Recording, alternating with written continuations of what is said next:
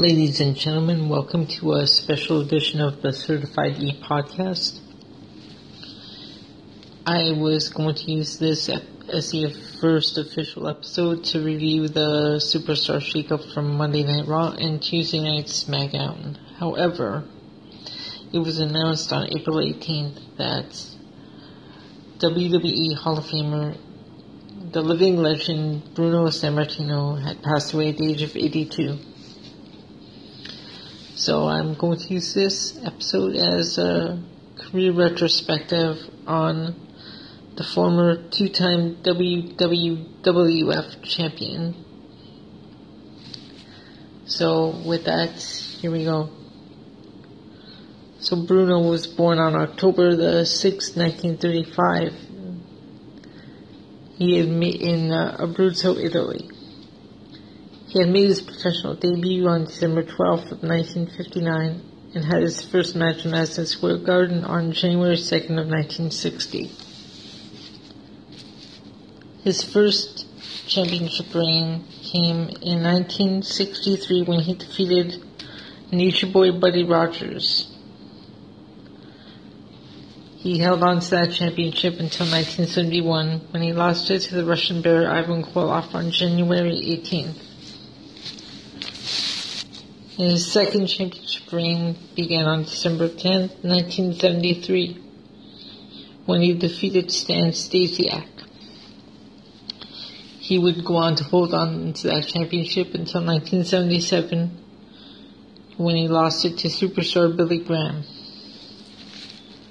In 1978, he traveled to the U.S. and the world, wrestling against the likes of NWA champion Harley Race, Blackjack Mulligan, and Lord Alfred Hayes. He began serving as color commentator for WWF Championship Wrestling and WWF All-Star Wrestling. On January 22nd, 1980, Larry Zbyszko turned on Sammartino and began a feud with him, which ended with a steel cage match on August 9th that took place at Shea Stadium. Bruno officially retired in 1981, defeating George Steele in his final match. He then made a return to WWF in 1984 as a color commentator on WWF television. Sammartino was involved in WrestleMania 1, where he was in his son David's corner for his match against Brutus Beefcake. Sammartino also feuded with Randy Savage, attacking him during an injury segment after Savage began bragging about injuring Ricky the Dragon Steamboat. Bruno defeated Savage by disqualification in an Intercontinental Championship match. On August 29th, 1987, Bruno had his final match teaming up with Hulk Hogan to defeat the team of King Kong Bundy and the One-Man Gang. Bruno would go on to continue serving as color commentator until March 1988. Sammartino continued to travel and be outspoken towards the direction Vince McMahon had taken professional wrestling.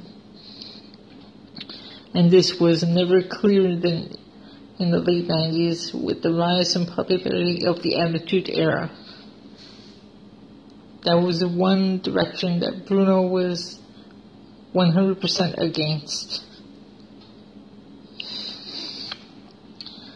On October 28, 1989, he made an appearance at Halloween Havoc, serving as a special referee for a Thunderdome cage match between Ric Flair and Sting, taking on the team of Terry Funk and Great Muta. He would work several WCW events throughout the 90s. In 2006, Bruno signed an independent contract with Jakks to produce an action figure. March 25, 2010, Bruno Sammartino was honored with a Lifetime Achievement Award at the 74th Dapper Dan Dinner Award and Charity Fundraising event. In 2013, he received an invitation to be inducted into the WWE Hall of Fame. And his inductor on April 6, 2013 was Arnold Schwarzenegger. Sammartino returned to Monday Night Raw on October 7, 2013, where he received a birthday greeting from his hometown of Pittsburgh, Pennsylvania. And on March 28, 2015, Bruno Sammartino inducted Larry Zbyszko into the Hall of Fame. In 2011, Bruno underwent heart surgery. He passed away on April 18, 2018 at the age of 82 after being hospitalized for 2 months. The WWE honored his life with a 10-bell salute at a house show in Cape Town later that day. Now, I don't remember much about his career throughout the 70s because when I was born, he had already been into his first year of his second championship reign. But I did follow his career when I began watching in the 80s, so I'm more familiar with his later work. Now, it's always sad when a Hall of Famer passes away. However, it's especially sad when that person is someone that you spoke to on another podcast.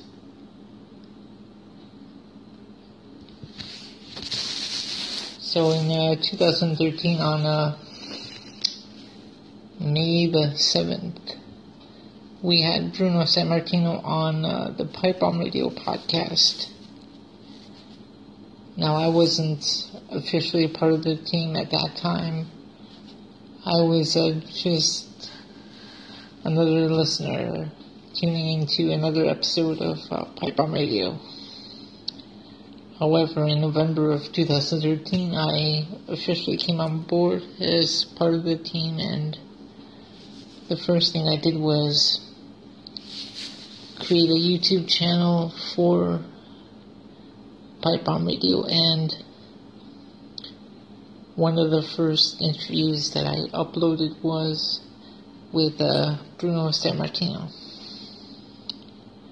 So this is some pretty sad news to report. He will be missed. So that's all for tonight. Just a short podcast, short announcement, and a mini tribute to the man known as the living legend Bruno Sammartino.